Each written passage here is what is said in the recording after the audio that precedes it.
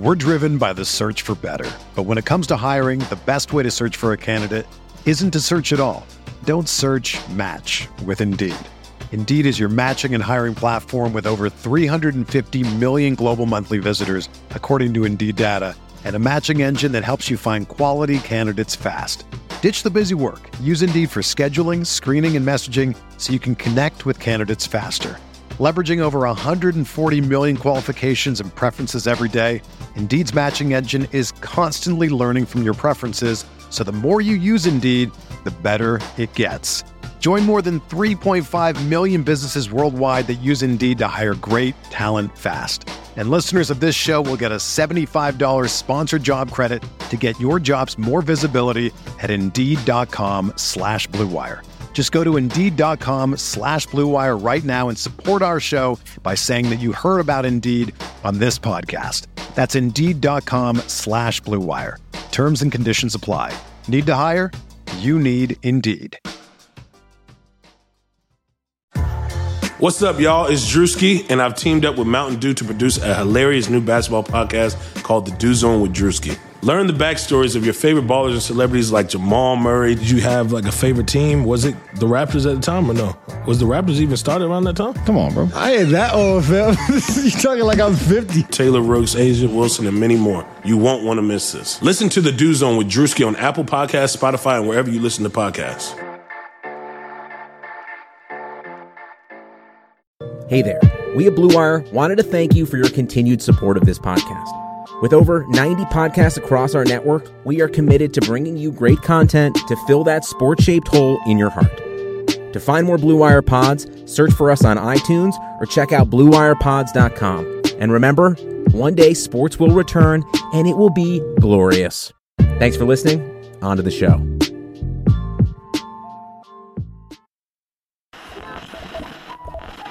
The Timeline is a Blue Wire podcast. For sure, bro. Like, it's kind of frustrating me when people talk about, oh, like, we wouldn't be able to survive in that generation. Right. And yada, yada, yada. But I'm watching that like, I kind of want a piece of that too. Like, you know what I'm saying? Like, you know what I'm saying? We've been in that. We've been in practice before. Like, you know how we get down. I know. Listen, that's why I'm asking, because I know, because I literally used to, like, for the people, like, I used to foul him so much on purpose, and they wouldn't call foul. Like, they weren't going to call foul on me. And he used to get so, like, yo, give me the ball more. Like, I'm like, yo, oh, my God. Like, most people would have quit, but, yo, he never quit. Yeah. And that was, like, you know what I'm saying? To make it, like, I seen it in you early, and that's why, like, when I watched that, like, to me, like, people built off that. You know what I'm saying? Like, for real. Like, yeah, it might change the game, but I love that, like, a lot of people, like, got that mentality. Like, I think survive in that era easily because he's built like that.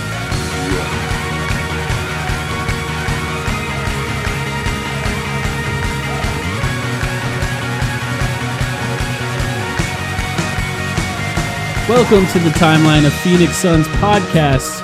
We are back. I guess we're on a once every 2 week schedule right now. We're going to try and fix that in the future once we have more of a clear idea of what we can and cannot talk about going forward. My name is Mike.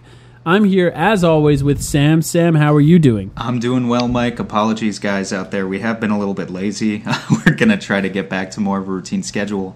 But the reason I'm excited today is because I just love putting a voice kind of to a Twitter account. And the guy we're bringing on today is just a staple of the Suns Twitter community, a guy who's been always very good to both of us and has been amazing with all of his analysis, and is most notably a draft guy. And neither of us are draft guys. We got plenty of time before the NBA draft. We don't even know when the NBA draft is going to be. So this will be one of many draft segments that we have. But it's only fitting to bring on someone of his caliber to start breaking down this upcoming draft class for us. Yeah, that's right. And so joining us is Brandon, who runs the Zona Sports account on Twitter. Brandon, how are you doing?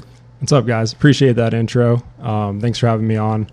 I'm a huge fan of your guys' podcast. You do an excellent job of producing, consistently enjoyable content, which I know it's not easy. And loved the last episode with Kellen. It was fun stuff. But yeah, I'm just excited to do this. Let's get started. Awesome. Yeah, the initial idea was to have you on right before March Madness. And we were going to talk about who to watch in March Madness, if anyone, and trying to sort of hone our focus on like where the Suns are going to pick. It's gotten a little odd, of course, as we all know, the world has changed. We don't currently know exactly. The Suns are slated to pick 10th. Now, what I did want to just bring up real quick before we dive into the players to watch now on YouTube instead of March Madness. This will be who to look up on YouTube for Suns fans. I did want to mention that there is now, I heard this on the Bill Simmons podcast with Ryan Russillo, there's now a financial incentive for every team to get up to 70 games played. And the reason that is because the RSNs, which are regional sports networks, so for us in Arizona, it'd be Fox Sports Arizona. If the Suns season gets up to 70 games played, those regional sports networks have to pay out the entirety of the contract that they agreed to for the year. If it's any less than 70 games played, the NBA as a whole loses money. So there is a chance that the NBA works out some sort of scenario where the rest of the season is fully played out. So there's a chance that this draft positioning changes. I think that with this particular draft, and Brandon, you can correct me if I'm wrong here, it doesn't matter that much. I think that the where these guys are slotted in is so fluid. How similarly skilled or at the level that people are rating these players, it seems like anywhere after the first few picks, things can sort of slide dramatically between players. So it might not change as far as the players that we talk about that much. But just so you guys know, there could be some basketball on the horizon that could change where the Suns are picking. Hopefully in the future, we'll be able to talk about some weird fanless NBA games taking place in Las Vegas or whatever the plan is. But let's get into it. Let's first talk about, I think, Brandon, what I want to talk to you about. Mm-hmm. There has been a lot of mock drafts or draft guides or whatever you want to call them online, as there always are this time of year. There is no consensus number one pick. So I guess the Suns are in the lottery. There's a chance, right? There's a chance that they can get the number one pick if things fall their way. Who do you have number one overall in the NBA draft for 2020? Who's your number one player? Yeah, so right now I have LaMelo Ball, number one. Earlier in the year, I had Killian Hayes there, actually. He's my number two now, spoiler alert. But yeah, I'm just huge on Ball. He's got generational type passing and an elite handle to go with it. And at 6'7", it gives him like a unique vantage point to see over the defense and make some of these passes. He thrives in transition, just makes quick decisions. Like that's when he's most effective, is when he's not hesitating and he just kind of gets into his jumper with a quick release.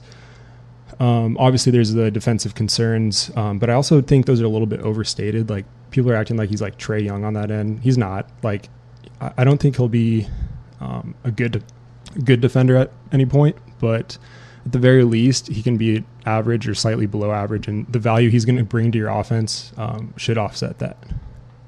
Brandon, I think there's sort of been a massive shift in just the way that scouts in general evaluate talent over the past half decade or so, and the expectations that we have out of our lottery picks. And because that's kind of the focus of where we are today, the Suns are, unless they trade the pick, which is something we could talk about, but most likely the Suns are going to have a lottery pick. Talk a little bit about your approach when it comes to scouting. What are your expectations of a lottery pick for the NBA, and kind of what are you looking at in these prospects that makes you say this guy's a surefire lottery talent, this guy's a top 5 talent, or even a top 1 or 2 talent? Yeah, it's a good question. So I think in every draft it's different, obviously, because you're dealing with different quality at each pick, and you're just trying to find the most value no matter where you're picking, and you're doing a lot of projecting, just seeing where these guys, where they fit, like which translatable skills they have. So I'm looking for someone with like a high IQ and high feel for the game. I think that's a very undervalued aspect, and you're looking for someone with an explosive first step. You need the ability to finish through contact. I look at, does this player absorb contact or does he avoid it? Shooting indicators. So obviously for shooting, their shot mechanics are very important, and shooting indicators to see whether or not they're that's going to translate are stuff like their touch, on floaters, long twos, free throw percentage. stuff like that. So, can they shoot off the live dribble? Can they hit pull-ups? Just overall defensive awareness and, steal and block rate are super important as well. So it's just finding a balance between all of these and just, evaluating it as like a collective prospect. Now, a lot of people consider this a weird draft. So there doesn't seem to be superstars in this draft. And as always, there could be some random guys that end up being much better than we anticipated. The most famous example in the past, of course, is Giannis Antetokounmpo being the best player in the NBA, picked, a lottery pick, but late in the lottery. What do you think? Do you think this is a weird draft? Do you think that it's top heavy at all? Or do you think that there will be a lot of good NBA players? Or do you think it's just a bad draft in general? Oh yeah, there's going to be some random guy picked in like the late teens that's going to be like a star, and then I think the overall balance of this class is pretty weird. Like there's not a Zion or a Luka or like someone that's going to change your franchise, but there's a lot of quality role players, and at the top, my top three I think could all be pretty impactful players and have all-star potential. But outside of that, it's a crapshoot. Like you're just going to be taking a gamble no matter where you pick. There's a lot of red flags with these guys, and you just kind of have to like sift through all that BS and just figure out, it's basically just a guessing game with this class. It's pretty unique class. Who's the third? So you have LaMelo, you have Killian. Who's the third one? Then I have Anthony Edwards as my third. Okay. I'm not like thrilled with the fit in Phoenix for him, but obviously, the reason I would be okay with it is just because of how desperately this team needs scoring and shot creation. So to me, all this talk about the strength of the draft class, right? It brings up a critical question, because I've heard some people float this take, and I don't personally know if I agree with it because I don't know enough about the draft class. But if you're willing to accept that this is kind of a weak class at the top, that there's not a franchise-altering player, but that maybe you can get a lot of value in that, say, 5 to 14 range, would you almost rather the Suns, like, that this wouldn't be the year the Suns win the lottery with their astronomically small odds to do it and get the number one pick, if you have to pay a player who you don't think is going to live up to that expectation a starting salary of $11 or $12 million a year, like the players who are getting picked in the top three do these days? Would you almost rather have the number 8, the number 9, the number 10 pick, or is that kind of crazy talk? No, it's a good point. I think, especially at the top of this draft, if you're taking a gamble on someone like LaMelo or Anthony, I don't think Killian's going to go top 3, just for the record. Wiseman's probably going to be someone that's going to be taken in the top 3 as well. But that's a different point. To answer your question, I think I would rather obviously pick top 3 just from a point of, I think it's good trade value. But if you're not if you're going to commit to that player fully, I'm pretty comfortable picking 10th right now. I think there's going to be a very undervalued player that drops to them there. And they're going to have their choices there. Having some flashbacks from previous drafts where, the board played out perfect and they passed on someone. Not going to mention any names, but, I think there's a very good chance in this class they're going to have a chance to draft someone pretty good at 10 if that's where they're picking. So let's get into that then. So obviously, like I talked about, draft boards are all over the place. You can't really find consensus throughout even in the around 10 where the Suns are picking. But when you look at the players that are likely going to be there in that 10 range, that pick range, who do you look at as a player that would be the best fit with the Phoenix Suns, just initially? So right off the bat, I think Tyrese Maxey really stands out for the Suns' specific needs right now, just because I think he's one of the best scoring guards in this class. He shot 29% from 3. I think he's going to be a much better shooter than that. He's shot a pretty high percentage from the free throw line. He has a nice touch, and his finishing was pretty insane. So he reminds me a little bit of like a Lou Williams type offensively, but he's not going to be a complete liability on defense. Like that's the major pro with him. So you can plug him in the Suns' second unit right now, and we saw how desperate they were for like anyone to score right at times. So I think that's where he fits in. My favorite long-term prospect in this range would be Devin Vassell out of Florida State. Yeah, I'm all in on him right now. I'm actually having him number 5 on my board, which is pretty crazy high. Yeah, that is. And that from what speaks, that speaks more to like this class than it does like how I actually value his impact, which is, him and Okongwu are my 4 and 5. And the reason I have them there is because I think they're both going to fill their roles out really well. And you're not going to be wasting a lot of money on someone that just completely busts. And like I said, that just speaks to where this class is as a whole. So I did not even know that was how to say Devin Vassell's last name, for the record. That's how little I knew. Yeah, I just assumed it was Vassell. And just to set the table a little bit, and sorry, Sam, to interrupt you here, but you just chose a Kentucky guard. Am I for the Suns or what? Like, Tyrese Maxey. Tyrese Maxey, for those who don't know, 6'3" guard from Kentucky, and he averaged 14 points a game. Devin Vassell, the player that I'm also currently in love with, just when I sort of read everything about them, is a 6'7" wing from Florida State. He's a sophomore. Could be a very good player as well. I just look at guys that sort of match the Mikal Bridges mold when you're drafting, and he's just one of those guys that does. I just look at the Suns as a team that has Devin Booker and DeAndre Ayton. Why not just draft the best possible defenders at this point if that's the core that we're going with? But Sam, sorry, go ahead. No, all good. I just kind of wanted to take us through a little process of elimination because you mentioned Okongwu. So first of all, you said you have LaMelo Ball 1, Killian Hayes 2, 3, Anthony Edwards, and then Okongwu 4.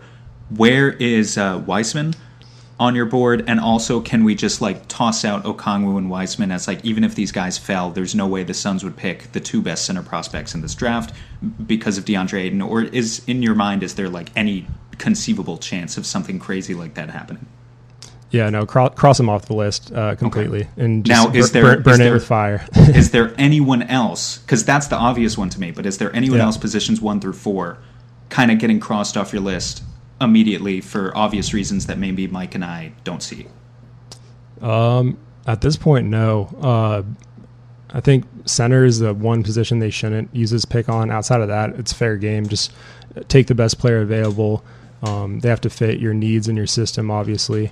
And to get back on the Devin Vassell thing, one of the reasons I like him so much is obviously Mike alluded to the Mikal comp, and I actually like that one. I think his measurables are a little bit he has like a 3-inch difference in wingspan than Mikal, but he's a very similar archetype where he's just going to be a 3-and-D wing that's just very smart, and he's not going to screw up a lot.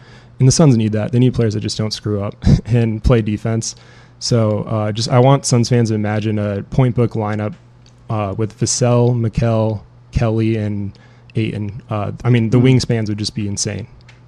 Mm-hmm. Yeah, no, Vassell is one of the few guys actually that we were going to talk about that I already have a strong opinion on. I love the guy. Just to throw the stats to it, 18 points, 7 rebounds, 2 steals, and a block and a half per 40 minutes. That's what he's averaging as a sophomore. He's got a box plus minus of over 10 as a sophomore, which is very, very good. And statistically, the Mikal comparison kind of fits as well. He's just a great team defender, a good work ethic from what I've read, and a real plug-and-play type of guy.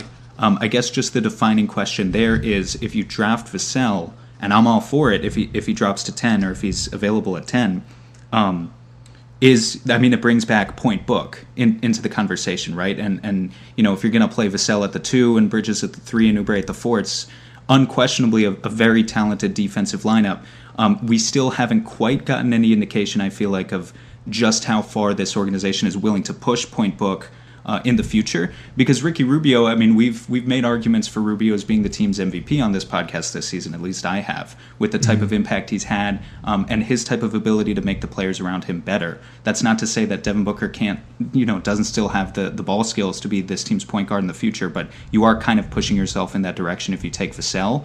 And I know Monty Williams has said he's interested in experimenting with more point book, but do we actually think that that could ultimately be this team's fate in another year or two? I just don't know. Yeah, it's a good question. I think with Vassell specifically, if you're taking him, it's not like the end of Ricky Rubio by any means, especially because he's not going to be starting right away. You're going to probably just use him off the bench, just his wing depth. and that's something they desperately need. I wrote about this on Bright Side of the Sun. Just right now they need a versatile wing that can cover, like, because whenever Cam, Kelly, and Mikal, like if one of those guys are missing or two of them are, like you saw last year, like the bench, like the 3-guard lineup, please, I like my eyes. I never want to see that again. So that's where Vassell comes into play. Like he'll just be an ultimate glue guy. Like you said, best team defender in the entire class. You can run him in stints with Booker at point guard, but also use him in the second unit. And I think he has some underrated off the dribble shooting that doesn't get talked about enough. Like kind of like Mikal with his playmaking, how that's been kind of flown under the radar a little bit, and he's shown flashes. I've seen the same with Vassell with his jumper. Like if he can put together like 1 or 2 dribble moves off the dribble, then his value is going to really skyrocket. Yeah, so that was going to be my next question for you, because like you were saying at the beginning, that's how you evaluate talent, right? Is guys who can attack closeouts. And Vassell, the only weakness maybe that I would point at, he has a pretty low free throw rate and hasn't traditionally been maybe one of those guys that's attacked in that way. So what do you see as his ceiling? Is he just a plug-and-play 3-and-D prototypical guy that's getting drafted a little bit higher than most of those guys would because it's a weak class, or do you see kind of high starter-level potential out of him? Yeah, I think he's just pretty much a high-floor guy.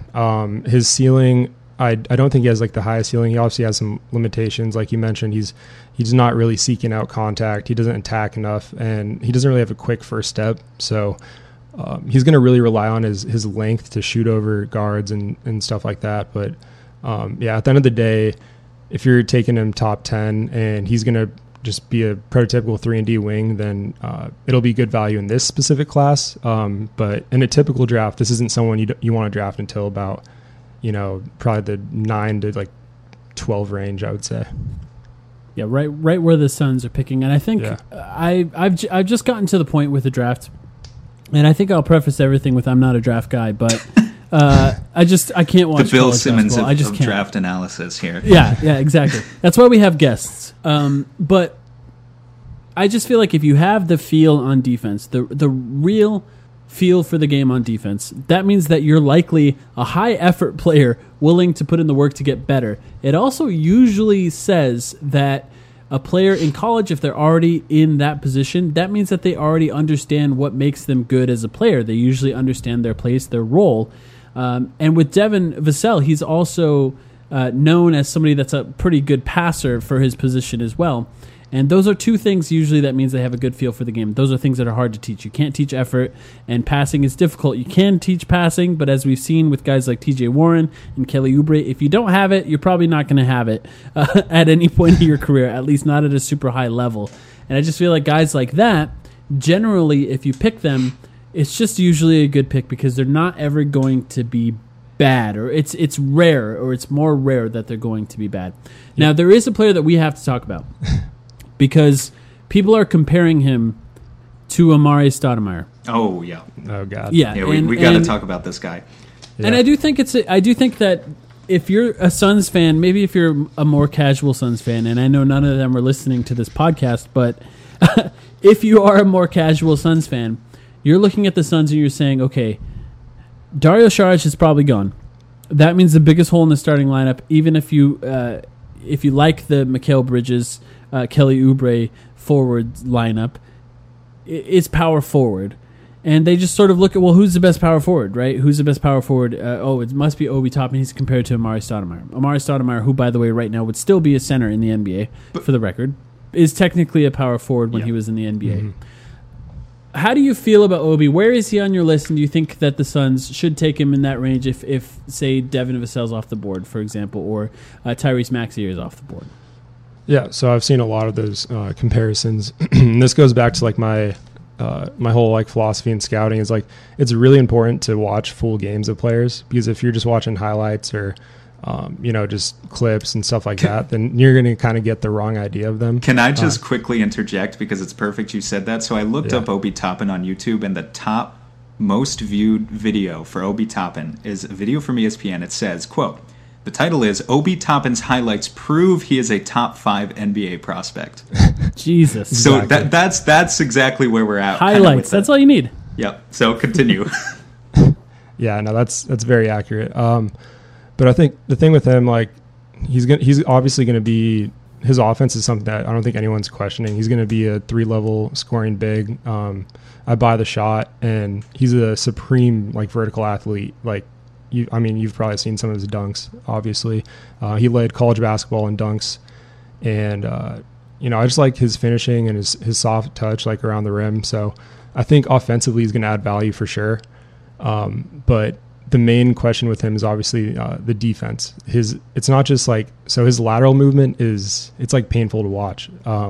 He's just kind of like hunched over and like he just gets lost. His defensive awareness is pretty bad too. So I think that's going to be something that NBA teams are going to target. And when you have Devin Booker on your roster and you're trying to mask, his defensive deficiencies, you're going to, if you take someone like Toppin, then that's just kind of adding to the problem. And I don't see that being a very smart long-term investment. Although I do think he's going to be one of those players that he'll put up numbers, and I'm just not sure if the value is going to translate at the level you're going to need it to. Do you believe in his jump shot? I do. I think he'll actually, I don't think he's going to be like an elite 3-point shooter or anything like that, but I think he'll be able to at least, hit one every now and then. 68% true shooting is pretty fucking nuts, I mean, that's really high level, and he put all three of those together. He was hitting his free throws, he was hitting his threes. Mm-hmm. But I guess that's the thing, right? So like, if the biggest advantage to Toppin is going to be this explosive athlete who's great in transition and is like a pick and roll scorer, the Suns already have that in DeAndre Ayton. Like, DeAndre Ayton's already the finisher of the team. And I guess the defining question for me is, like, you look at him on paper, and he really does kind of look like Amari Stoudemire in a lot of ways.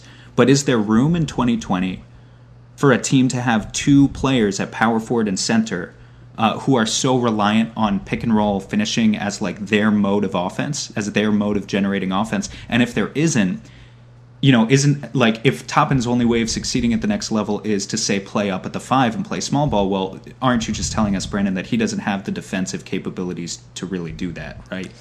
I actually think he'd be better off playing center on defense, but the issue with that, it's still going to be very bad. Like, he's not strong enough to guard, like, actual centers, so it's kind of an issue. But as far as, like, I just think on the perimeter, in switch situations, and just anytime he's on the perimeter, he's going to get completely attacked, and that's something that I don't think in today's game that you can rely on. He's like a tweener in like the wrong way, I don't know if that makes sense, but yeah, that's interesting. I think that's just one of those guys that's a certain kind of Suns fan is going to attach themselves to, and then be very disappointed when the Suns pass up Obi Toppin. So that's something that we can look out for. He's someone that is going to, I think team context is going to be very important for him. Like, if you plug him next to a center that's like mobile and can, switch and kind of cover for him and protect the rim, then he'll be fine. I just don't like this fit in particular in Phoenix. Mm-hmm. Since we already are at almost 25 minutes here, I want to give you a chance of just picking 5 players that you think could fall in the Suns range, that Suns fans who are unfamiliar with these players like me could go on YouTube and watch some highlights of at the very least. And then we'll have you back on, I think, closer to the draft, because I think this conversation is going to be ongoing for a while. If you had to pick 5, who would, and obviously I think you have 2 already picked with Tyrese Maxey and Devin Vassell, who else would you pick? Yeah, so Maxey and Vassell. Tyrese Halliburton's another one. Yes, dying to talk about that guy. Yeah, this guy is he's a high-level catch-and-shoot shooter. He's from deep range, too. Just elite court vision and passing. He has some deficiencies as well with, he's not going to really be an off-dribble shooting threat, and the weak frame. He really needs to add some, like, muscle. But 7-foot wingspan, though. Yeah, no, he's a long boy. So I think he would fit right in. Get like 1 year off the bench behind Rubio and just kind of let him add strength and run the second unit. I think he plays well off the ball too, so he could help. He would share like playmaking duties with Book. Another guy, Killian Hayes, huge fan of him. If he's actually there at 10 and the Suns pass on him, I will never forgive them. He's just a sensational passer. He hits off a live dribble, and he can make passes from all 3 levels on the court. And go ahead. No, I just want to say I can sell Killian Hayes to Mike, even if he doesn't know anything about Killian Hayes, with just one comparison. Killian Hayes in 2018, I look back in an interview, asked who he models his game after, as kind of this lefty, crafty guard, and he answered with Manu Ginobili. And, I know you love Manu, Mike, so if you're looking for a player like that, I don't think it's actually a perfect comparison by any means, but that's kind of what he's going for as this all-around type guard. I love it. Yeah, so I like his combination of just the size and obviously the lefty, as you mentioned, with the whole Manu thing. But yeah, just his ability to score from anywhere on the court and make passes from anywhere on the court with that size is just a very unique combination. He's not super athletic or anything, but I think he's just super crafty and shown some step back shooting ability as well. So there's some flashes where you're like, this guy's going to be really good. And I hope he's there at 10, and I hope the Suns draft him, but if not, oh well. And is that 4? That is 4. I think so, yes. You got one more. There's one prospect I'm dying to ask you about, but I don't know if you're gonna include him here. I'm trying to think. So I would have said Denny, but I think he'll be gone before they pick, just based off like NBA. That's what I was going to ask about. But choose your 5th first. I do want to know about Denny though. Gotcha. I would say someone that the Suns would probably. I'm not a huge fan of this fit personally, but he's someone that I could see them taking. It'd be Cole Anthony out of UNC. I do like his shooting. I think he's going to be a legitimately good shooter because he has versatility like on and off the ball. And he's a very good rebounder for a point guard. Like the main thing with him is he's not a good passer at all. Like, which I mean, if you're a big fan of the whole point book thing, then he could be a good fit offensively. There's questions about his defense, but overall, he had a really disappointing year at UNC, and it would just be a complete upside play. But he's someone I could see James Jones taking. Just he loves ACC players.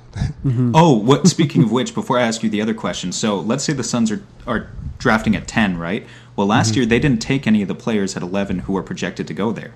Is there a player like 25th to 50th on your mock draft who you could just see James Jones saying "fuck it" and taking them 10th? Who you could identify? There's 2 of them actually. I've had this nightmare. It's reoccurring. So. Now these players aren't that bad. It's just not a good value at 10, but I would say Aaron Nesmith from Vanderbilt. He's the best shooter in this class, I would say, but outside of that, like no one knows what else he's going to do pretty well. And a little bit older too, so it kind of fits that prototype. Yep. And then you got Sadiq Bey out of Villanova, who I actually do like him as like a mid to late first round type prospect, but if you're taking him 10, that's just a crazy reach. Okay, Sam, you got one more question? Yeah, just sell me on Denny real quick, because just for the background context, right? Last time the Suns had a forward that they drafted, high from Maccabi Tel Aviv, a foreign player. It didn't work out too well, and I try not to rely too much on stats, but especially with a guy like Denny, I haven't seen too much tape, and just looking at the stats, I know this isn't always fair with European players because they, the way that you get minutes there is different, but he averaged 4 points, 2.5 rebounds, 1.2 assists per game. He shot 44% from the field, 28% from deep. He's being advertised as this 6'9" kind of versatile forward who has good ball skills and can do things like run the pick and roll. I just feel like I've heard this story before. And I know that's ignorant from me because I'm an ignorant person when it comes to the draft. So just sell me on why is this not the next Dragan Bender? Yeah, no, that's a very fair concern. I'm sure a lot of Suns fans will, anytime they see Maccabi, they're going to have flashbacks. But he's a tremendous passer for his size, and his court vision's insane.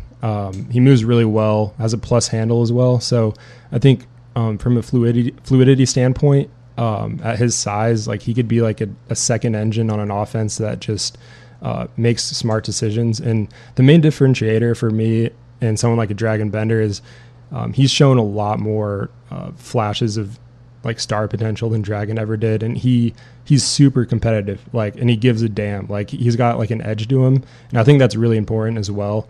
He's a hard worker from everything I've read about him, and obviously the poor free throw and 3-point numbers are worrisome, but he's got really nice mechanics on his shot, And that's what it's going to come down to. If that's his swing skill, if he can shoot, he's going to be a really dynamic small ball four in the NBA today. But if you can't shoot, there's still some value in just his playmaking and his ability to just, grab the ball and just like lead a transition, stuff like that. All right, that's going to wrap up our draft conversation for now. I think first of all, there's a bunch of players that we didn't really even talk about that we could talk about more in the future, but I think that gives us a good starting point for now. Players to sort of look up online and catch up on for people who are not into it as much. And for people who are, I think you have a good idea of how Brandon feels, and then a little bit of an idea about how Sam and I feel. Let's take a quick break, and we're gonna come back and we're gonna talk about this The Last Dance, the Michael Jordan documentary, a little bit with Brandon. So we'll be right back.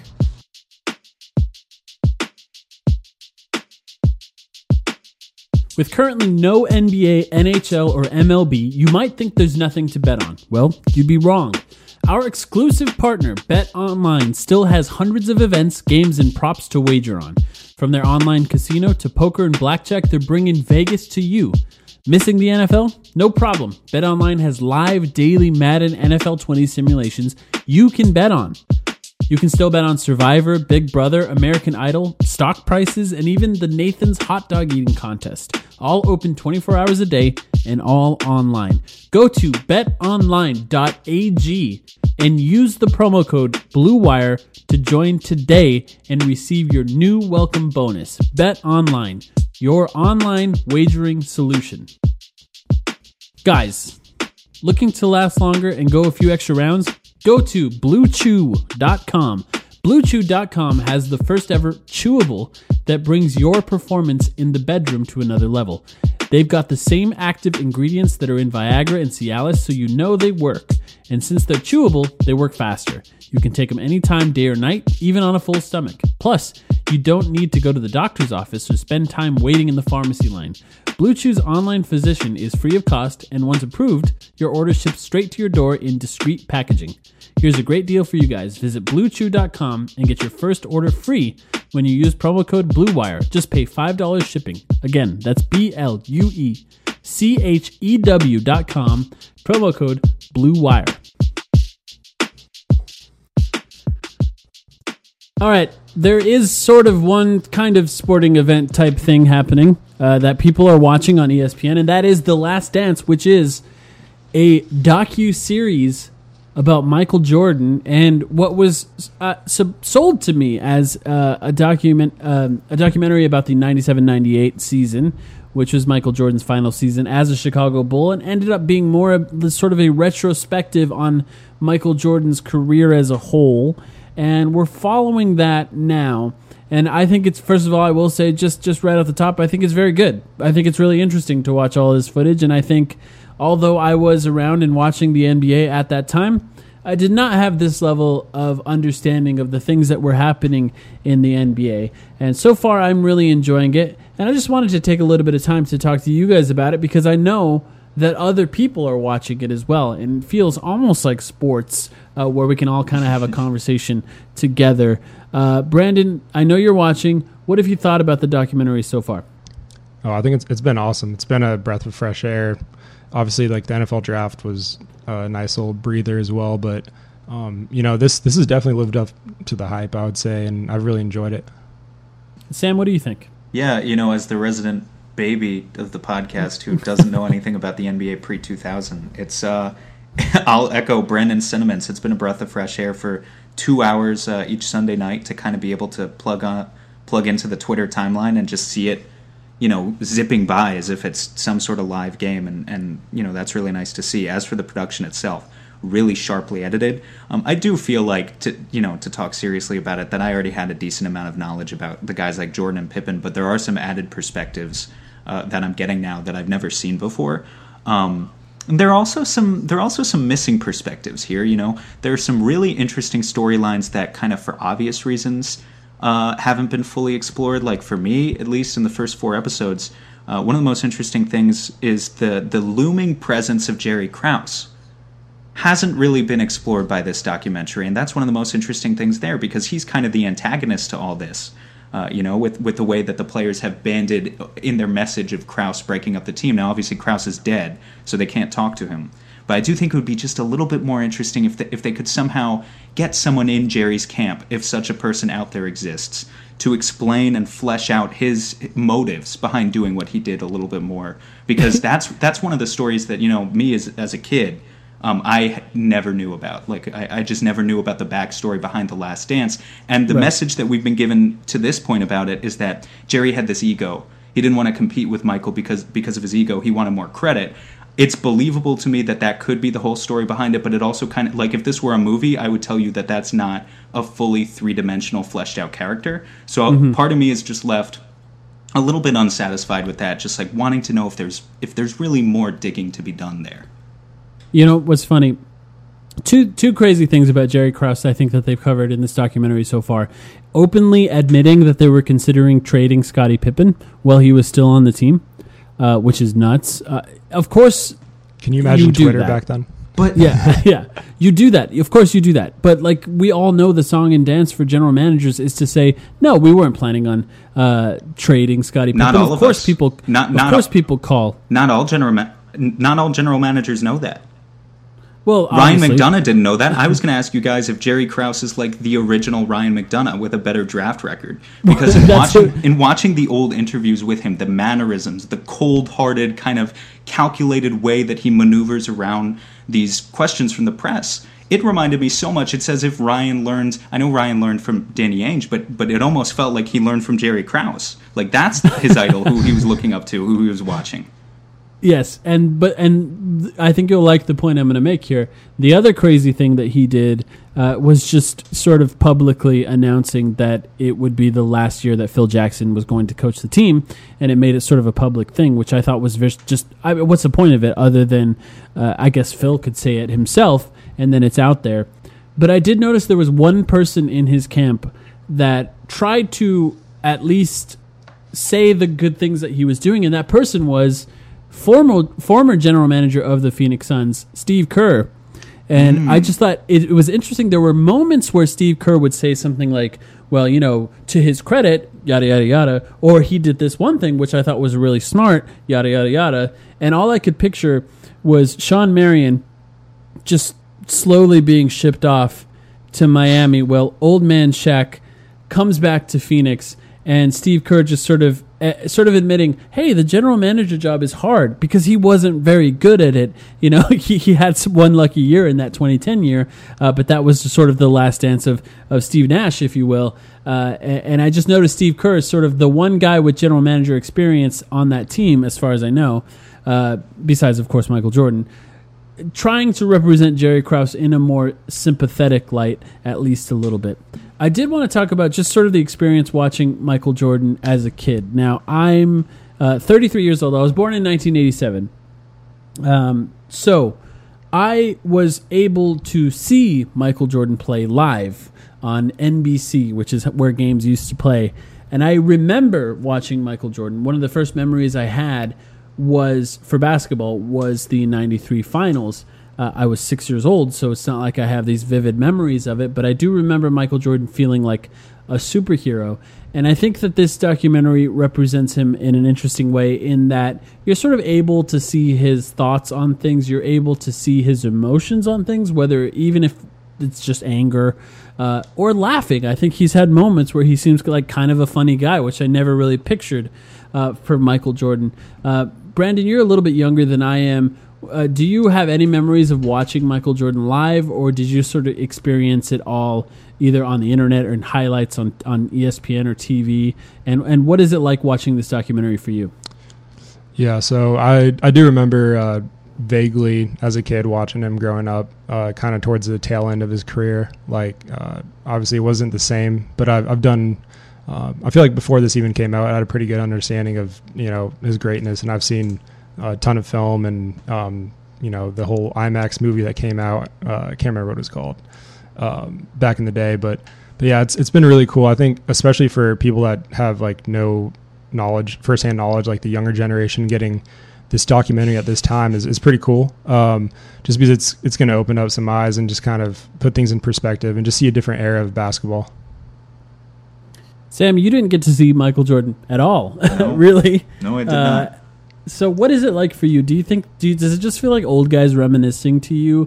Do you find it interesting? No, I certainly find it interesting, and I have the utmost respect for Michael Jordan, the basketball player. And I think it's been a really good series. Yeah, I mean, as someone whose my first memories of basketball were from the early 2000s, I'm from New York, so like the first time I really remember catching an NBA Finals is when the Nets were dominated back-to-back.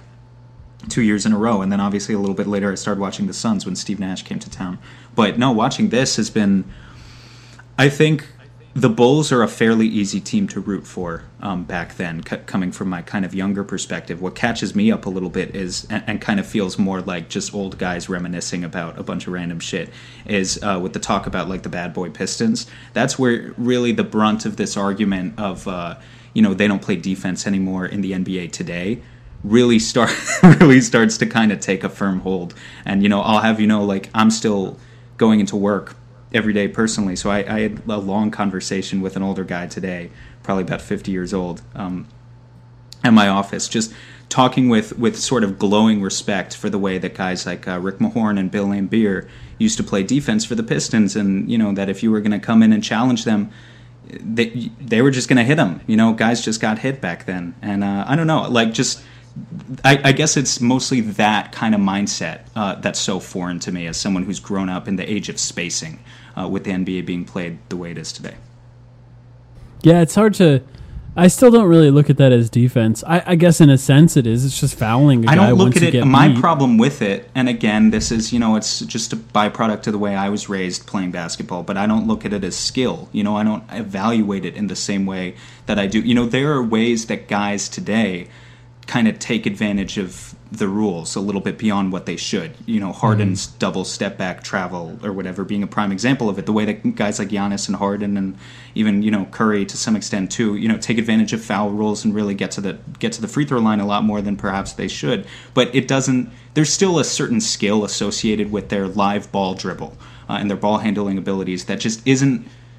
I don't know. I just don't see the same skill in that level of defense. And, I've been roasted for that opinion before, but I just don't see it no matter how hard I try. That's not to say that those Pistons teams were bad.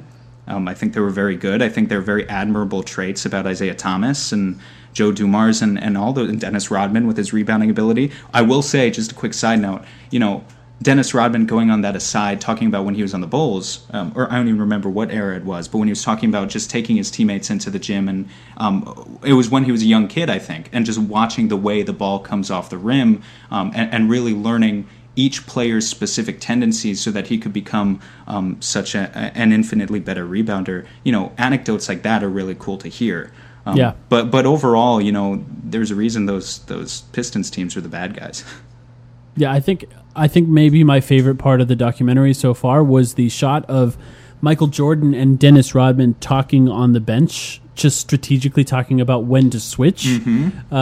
Just because you never really get that kind of footage. When ESPN or TNT does the sort of huddles, it's always like, play hard, make sure to contest that shot. It's never the really interesting strategic stuff because they don't want to air that. That's just something that's more private for the team. But to see Jordan and Rodman talking through switching late in the shot clock on specific players because of a distinct advantage that they had, that was, I think, one of the more fascinating things that I've seen so far. But I do agree with you. I think here's what I'll say about the Pistons. The Pistons were the best defensive team based on the rules that they had back then. And I think in general, and the style of basketball that people played, that made them very good defenders, and that made them excellent at what they were doing. I think that defense now is much harder and takes more skill, just in general, just because of the way that the NBA is played. It's a higher effort type of defense. If you watch, to me, one of the pinnacles of watching a defensive team is the LeBron-era Miami teams because of the high level of effort that they constantly played with. They would ice, as we all know what icing and pick and rolls is, so they would collapse into the paint and then just sprint out on shooters. And basically what they did is maybe not a sound defensive strategy. It's what the Suns did as well, but the high level of athletes that they had, they were capable of running back out to shooters. And that level of effort, when I watch old clips of basketball, or even from what I remember of watching basketball, nothing really happened the way that it happened after that Miami team or after that Boston team, I think, which sort of changed defenses just because of the amount of shooters that you shoot now. So it takes more effort to cover more players. So then the obvious conclusion is you think Draymond Green is a better defender than Dennis Rodman. And I'm gonna say that you said that online, and we're gonna see what happens to you. No, I think if Dennis Rodman was placed in today's NBA, he would probably be better than Draymond Green. It's just that within the confines, and this is actually, I'm glad this came up. This is the entire problem with the debate on who the greatest player of all time is, because these guys are almost playing different sports. The way that the game has changed so dramatically in a long time. It's not like it was a short period of time. It was a relatively long period of time. It's impossible to say who was the greatest. I think Michael Jordan was the greatest player that played in his generation by a lot. I also think that LeBron James is the greatest player that played in his generation by a lot. And if you want to debate which one of those two guys is better all time, there is no answer to that. And I think that's almost why people like this debate, because they can choose what their answer is and they can argue it ad infinitum, forever and ever and ever. And that doesn't make it interesting to me in any way. I think what's interesting is learning why these guys dominated in the eras that they did, and that's more fun. And I think that's what this documentary allows us to do. But Brandon, what do you think? Do you have any thoughts on just sort of different eras and even on the LeBron-Jordan debate? Yeah, no, Mike, I think you made a really good point just about comparing different eras. Like, anytime you're evaluating a player, I think you have to just keep it strictly in the confines of their era. You can't really take them out of that. I don't think it's fair. So I like what you alluded to, saying it's, you can't really discredit MJ for playing when he did, and you can't give LeBron credit for playing where he does now. But I will say, though, I think the skill level is dramatically increased, as you guys have alluded to, and just there's more to worry about on the court. Like, back then you don't have to worry about Steph Curry like pulling up from 40 feet. You're just kind of. I think defense was a little bit. I want to say easier because it was a lot more physical, but there was just less to worry about on the court, and I think that's something you have to take into account. But at the end of the day, I don't really like comparing eras or players from different eras in totality with like some. Definitive statement one way or another. But, yeah. Two things. One, if either of you guys ran ESPN, if you ran the network, ratings would be abysmal. Because is it stupid to compare players in different eras? Yes. Is it human nature to want to know who the best player in the history of the sport is? Also, yes. So, I'm right there with you guys, but I just don't think we're ever going to get away from that conversation. It's going to continue to haunt us for as long as we live. The second thing, though, with your point on skill sets, it was getting funny to me because it was like that fourth episode where they're really starting to talk about Phil Jackson. You could really have invented a drinking game based around the triangle offense and the number of times they start bringing up the triangle. And it's something we've heard about a million times. But then, of course, you fast forward 20 years later and Phil's trying to institute that same triangle offense into what was, at that point, a quasi-modern NBA. And it failed. It failed, especially with the Knicks just a few years ago. So, just more evidence of really of how skilled the top players in the league are today, the types of options that you have to guard, and the level to which offensive schemes have also improved. I mean, could you even imagine running a triangle offense in today's NBA? And how many games would you even win if you did that? Could you even possibly build a championship caliber team with that? Unless you had a team of, LeBron, Giannis, and Harden all on the same roster. Yeah, no, that's a really good point. I think, obviously, the teams that win in today's game in any era really is just teams that adapt and that make changes before anyone else does. And that's what the triangle was at the time back then. But now it's just become so redundant, and there's so many more options that are just more efficient and get results. So I do think it was pretty foolish to try to bring it in like any sort of modern era of basketball. But at the time it was innovative, and I think Golden State is like a good example now of just they kind of changed the game. So every generation there's going to be a team that kind of makes that breakthrough. No idea what the next one's going to be, but looking forward to it. It's the Houston Rockets, right? Houston Rockets. They push it. Oh yeah, they push it to the extreme. Actually, James Harden will be center by next year. I think it's the Bucks. I mean, they play nobody really talks about how they play like this analytics basketball, I think because they have a guy that's just sort of pounding it in the paint, but they have like 7-footers that shoot threes constantly, and that's what it is. I think there is a fun thought experiment, though, of picturing what Michael Jordan would look like in today's NBA if you did sort of surround him with high-level shooters that play defense, which is kind of a newer thing in the NBA compared to in the 90s. It's like someone like Steve Kerr, he was like a pitch hitter almost. They took him in and out, offense, defense, and all he did was shoot, and he wasn't really capable of doing a lot else. Now, he was a relatively good ball handler. He was good offensively in general, but it's not like having Danny Green or somebody like that who can play both ends of the ball a little better. You surround him with guys like that, it's pretty amazing to picture. And in the same sense, it's actually pretty fascinating to picture LeBron James playing in the 90s where illegal defense existed. You couldn't guard space. Like if you can't guard space, that means you can't get to the spot before LeBron James, just period. And that means that he's getting to the rim as much as he possibly wants. And the Jordan rules are now the LeBron rules. And just picturing a train going down into the paint is kind of a fascinating thing. Now, does that mean that you can rule one way or the other? No, these are just special thought experiments. Nobody can actually decide how good they would be in any era. It's just kind of fun, I think, to think about. Sam, you have any other thoughts on that documentary? No, that's about it. I'm really excited for episode 5 and 6, though. I'm also curious to see, because Jordan had the opinion that, I think he came out and said something before this aired about how people were going to see him in a bad light after. And I'm wondering if that's kind of just him being overly paranoid about it, because, frankly, he should already know what his reputation is as a person among the public. It's that he's an asshole. But I'm wondering if that's coming, if that's still coming in this documentary. Can we talk about how he's the original D-Lo snitch?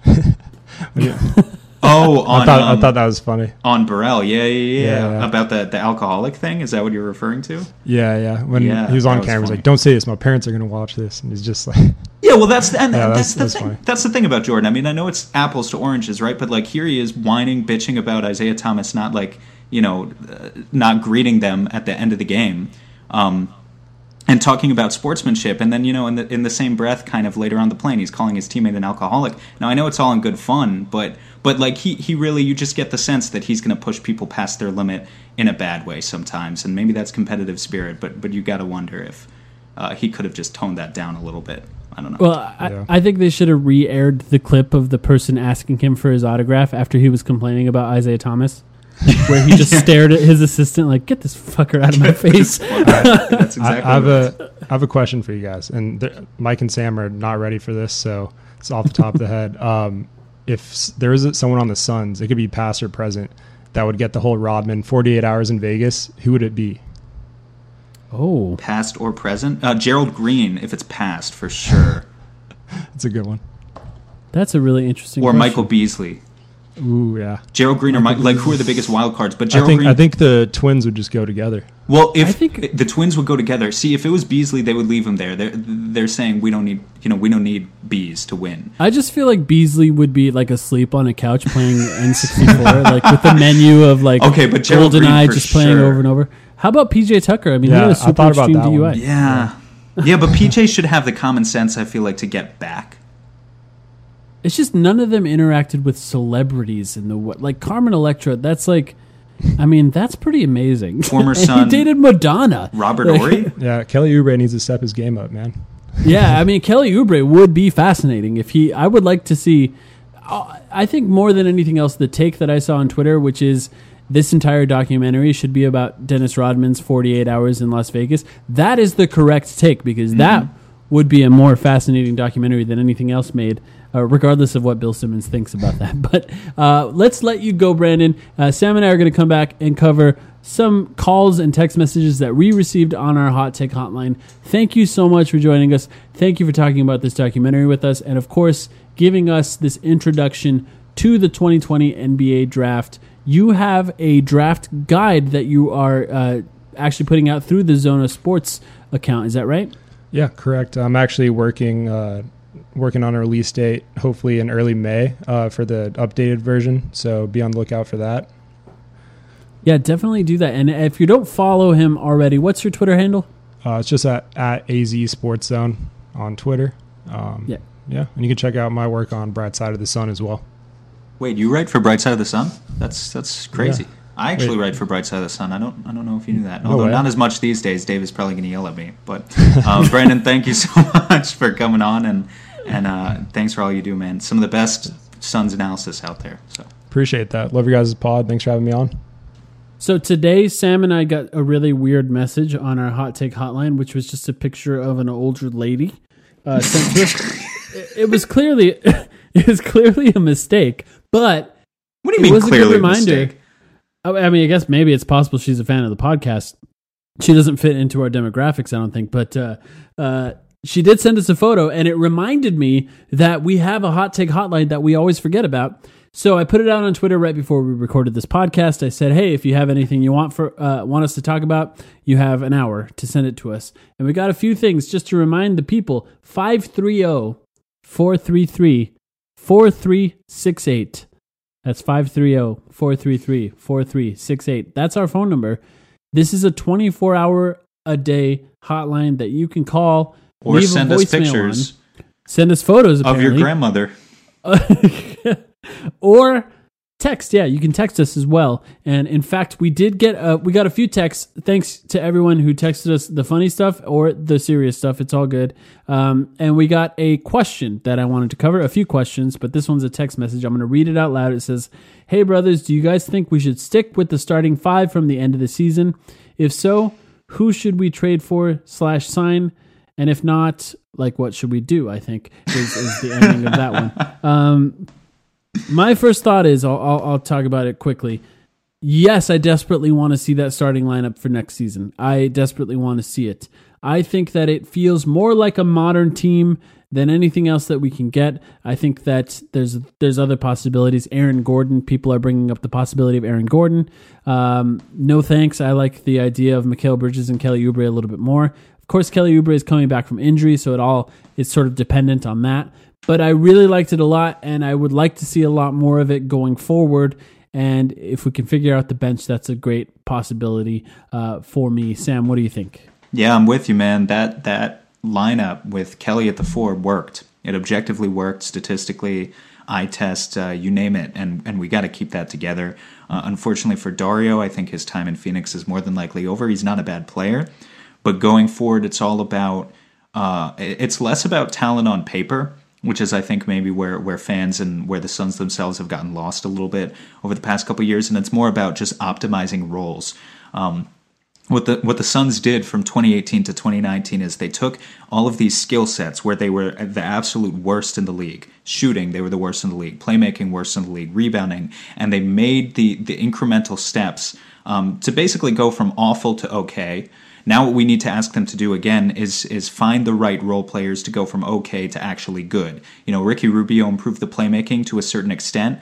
There's still more work that can be done. Cam Johnson improved the shooting tremendously, but there's still a lot more work that can be done there as well. And you know, defensively there are improvements that can be made too. So what I will say is I think it's very unlikely. First of all, it's a weak free agency class. I think it's very unlikely that the Suns really make a bid for any player to come and be instantly slotted into their starting five, or potentially they could find a starter, but to instantly be one of their core pieces. But I think what they could do is use their cap space to find a couple of role players who really are the right fit, and kind of give them the perfect combination of skills to keep building on what they've already been building.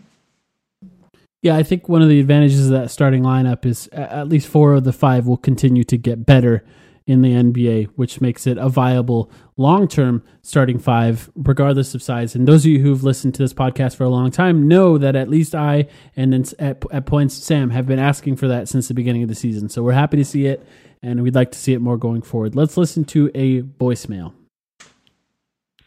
Mike and Sam, this is Luke. Fellas, I love the podcast. I'm still tuning in, even with no games being played. My hot take is that if, and I hope we do, if we take a point guard in this upcoming draft, I believe that maybe halfway through the season, in this upcoming season, that point guard will overtake Ricky Rubio in his second contract year. And I think that point guard is going to turn out pretty well for us going into Rubio's third year. Maybe that'll be Killian Hayes or possibly Halliburton. But that's the hot take. Keep up the good work, fellas.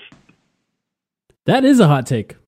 Yeah, I think. Yeah, I mean, first of all, appreciate it, Luke. Thank you for being a loyal listener even during these trying times. Hope everything is good with you and your fam. But yeah, no, it is a hot take. And you want to know also why it's a hot take is because I guess one of the advantages of there being no basketball right now is Ricky Rubio didn't sustain an injury, but he only played 57 games this year, and he didn't go to the playoffs either. That's a lighter load for a guy who has traditionally had such a heavy load. He also only played, I think, like 30 minutes. Okay, he played 32 minutes per game. That's not nothing. But look, I definitely understand where he's coming from. Rubio's 29. He's been in the league for a long time at this point, and there's definitely potential that he starts to slow down. But given that this was likely going to be a shorter season, I am hoping that that's a little bit further out in the future now. You know, I'm hoping he still has one more good year in him, and that maybe his third year of that contract is where we actually start to see the slowdown. And by that point, if the Suns do get Killian Hayes, you heard a little bit about Killian Hayes from Brandon on today's episode, heard a little bit about Halliburton, Cole Anthony, point guard as well. LaMelo, obviously, if they rise all the way to the top. Whoever it may be, hopefully that person would be ready to assume the role by year 2. That's the thinking. I think that there's no chance that Ricky Rubio would lose his starting spot next season. I think in his third year, I think that's a possibility, especially as he ages, and we'll see how that affects his game. But he's just paid too much and has too much control based on that going forward. And I also don't think there's really like a John Morant level player here that will make it sort of necessary to start. And if there is, then you're right. That hot take is right on, and that would be great for the Suns for that to happen. Well, I think the obvious guys are Halliburton, Killian, and LaMelo, just like you said. And if we could take any one of those guys, that would be nice for the bench. And I just want to say nice for the bench for multiple reasons. Obviously, more playmaking, but also more athleticism. The bench was lacking in athleticism sorely, especially when you moved Mikal Bridges into that starting lineup. Then you have slow guys like Ty Jerome, of course. Elie Okobo, who's fast but doesn't really have any sort of like burst or athleticism as far as jumping. Any one of those guys that I think would be a better athlete coming off the bench. So I like that idea. But going forward, if they're good enough to take that starting lineup, that would be a really great situation for us. It would be an amazing situation, but practically speaking, you look at a guy like Killian Hayes or Tyrese Halliburton, where playmaking is such a focal point of why they're highly touted prospects in the first place. Who better to learn from for those guys than taking a little bit more of a passive role in year one and learning behind Ricky Rubio? It just makes too much sense to stick them in the second unit in that situation. But look, if they overtake Ricky Rubio in year one, then they probably look like a future all-star for sure. So that would be really good news for us. Or the team's really bad. Or the team is really bad and Ricky Rubio just lost all of his basketball talent, which would suck. All right, one more, and this is an interesting one, I think. Hey, Mike and Sam, I want to know if the Suns run it back next year by re-signing Baines and Saric and keep the same team plus their draft pick. What's their record going to be? Are they going to be better? Or are they going to be about the same? Interesting question there. Re-signing Baines and Saric. Here's one thing I will say. The Suns will have to get a really great backup center to make losing Baines worthwhile. He's clearly a great piece for this team on the court, much better than any of us could have anticipated. He appears to be an excellent mentor off the court for DeAndre Ayton. I understand that he's a perfect piece for any contender, and if those contenders come calling, if he's willing to take less money to play on a contender, he's gone. But if it takes a little bit extra money for the Suns to keep him, I think it's worthwhile, especially because I don't really see any big-name free agent that's going to eat up the entirety of the Suns' cap space going forward. I would like to keep Baines. Saric is gone. I think he's gone. I just don't think he's a starting player on the Suns. He's going to look for a starting position. If he can't find it, he's not going to come crawling back to the team to take a backup big position on the Suns. I think he's going to go somewhere else and try something new. Especially one where he like sporadically plays 14 minutes a game. They really kind of, I don't know if I'd go so far as saying mistreated Saric this year, but they had no fucking clue how to use him. Well, it's tough for a guy in a contract year to not have a consistent role. Will the team be better if they just re-signed everybody and went forward with that team? I do think they would be. DeAndre Ayton's going to get better. Devin Booker's likely going to get better. We know for sure Mikal Bridges is going to get better. Depending on Kelly Oubre's injury, he has the drive to get better, so I do believe that he could get better as well. although he had an excellent season for him.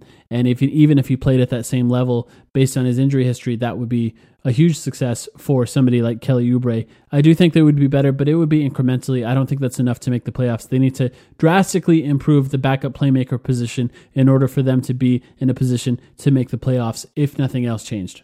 Yeah, I'm right there with you. They were on pace for 33 wins. Maybe they get up to 37.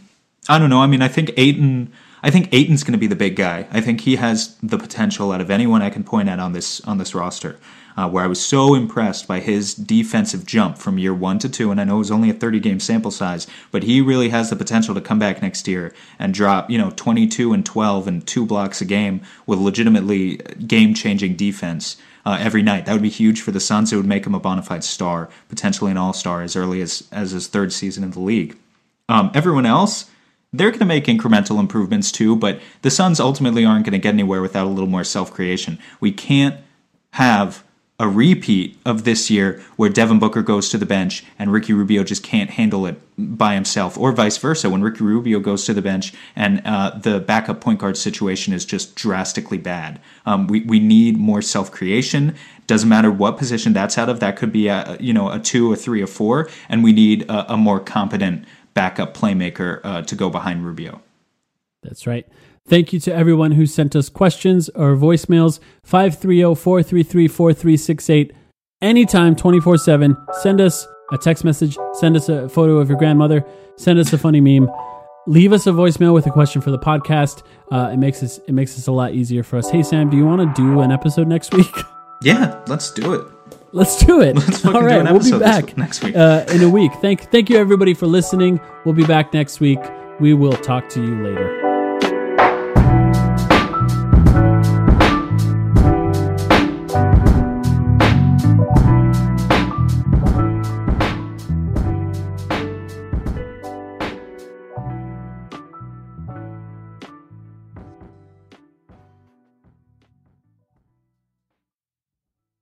Sugar Ray Leonard, Roberto Duran, Marvelous Marvin Hagler, and Thomas Hearns. Legends, whose four-way rivalry defined one of the greatest eras in boxing history. Relive their decade of dominance in the new Showtime sports documentary, The Kings, a 4-part series premiering Sunday, June 6th, only on Showtime. Everyone is talking about magnesium. It's all you hear about. But why? What do we know about magnesium? Well, magnesium is the number one mineral that 75% of Americans are deficient in. If you are a woman over 35, magnesium will help you rediscover balance, energy, and vitality. Magnesium supports more than 300 enzymatic reactions in your body, including those involved in hormonal balance.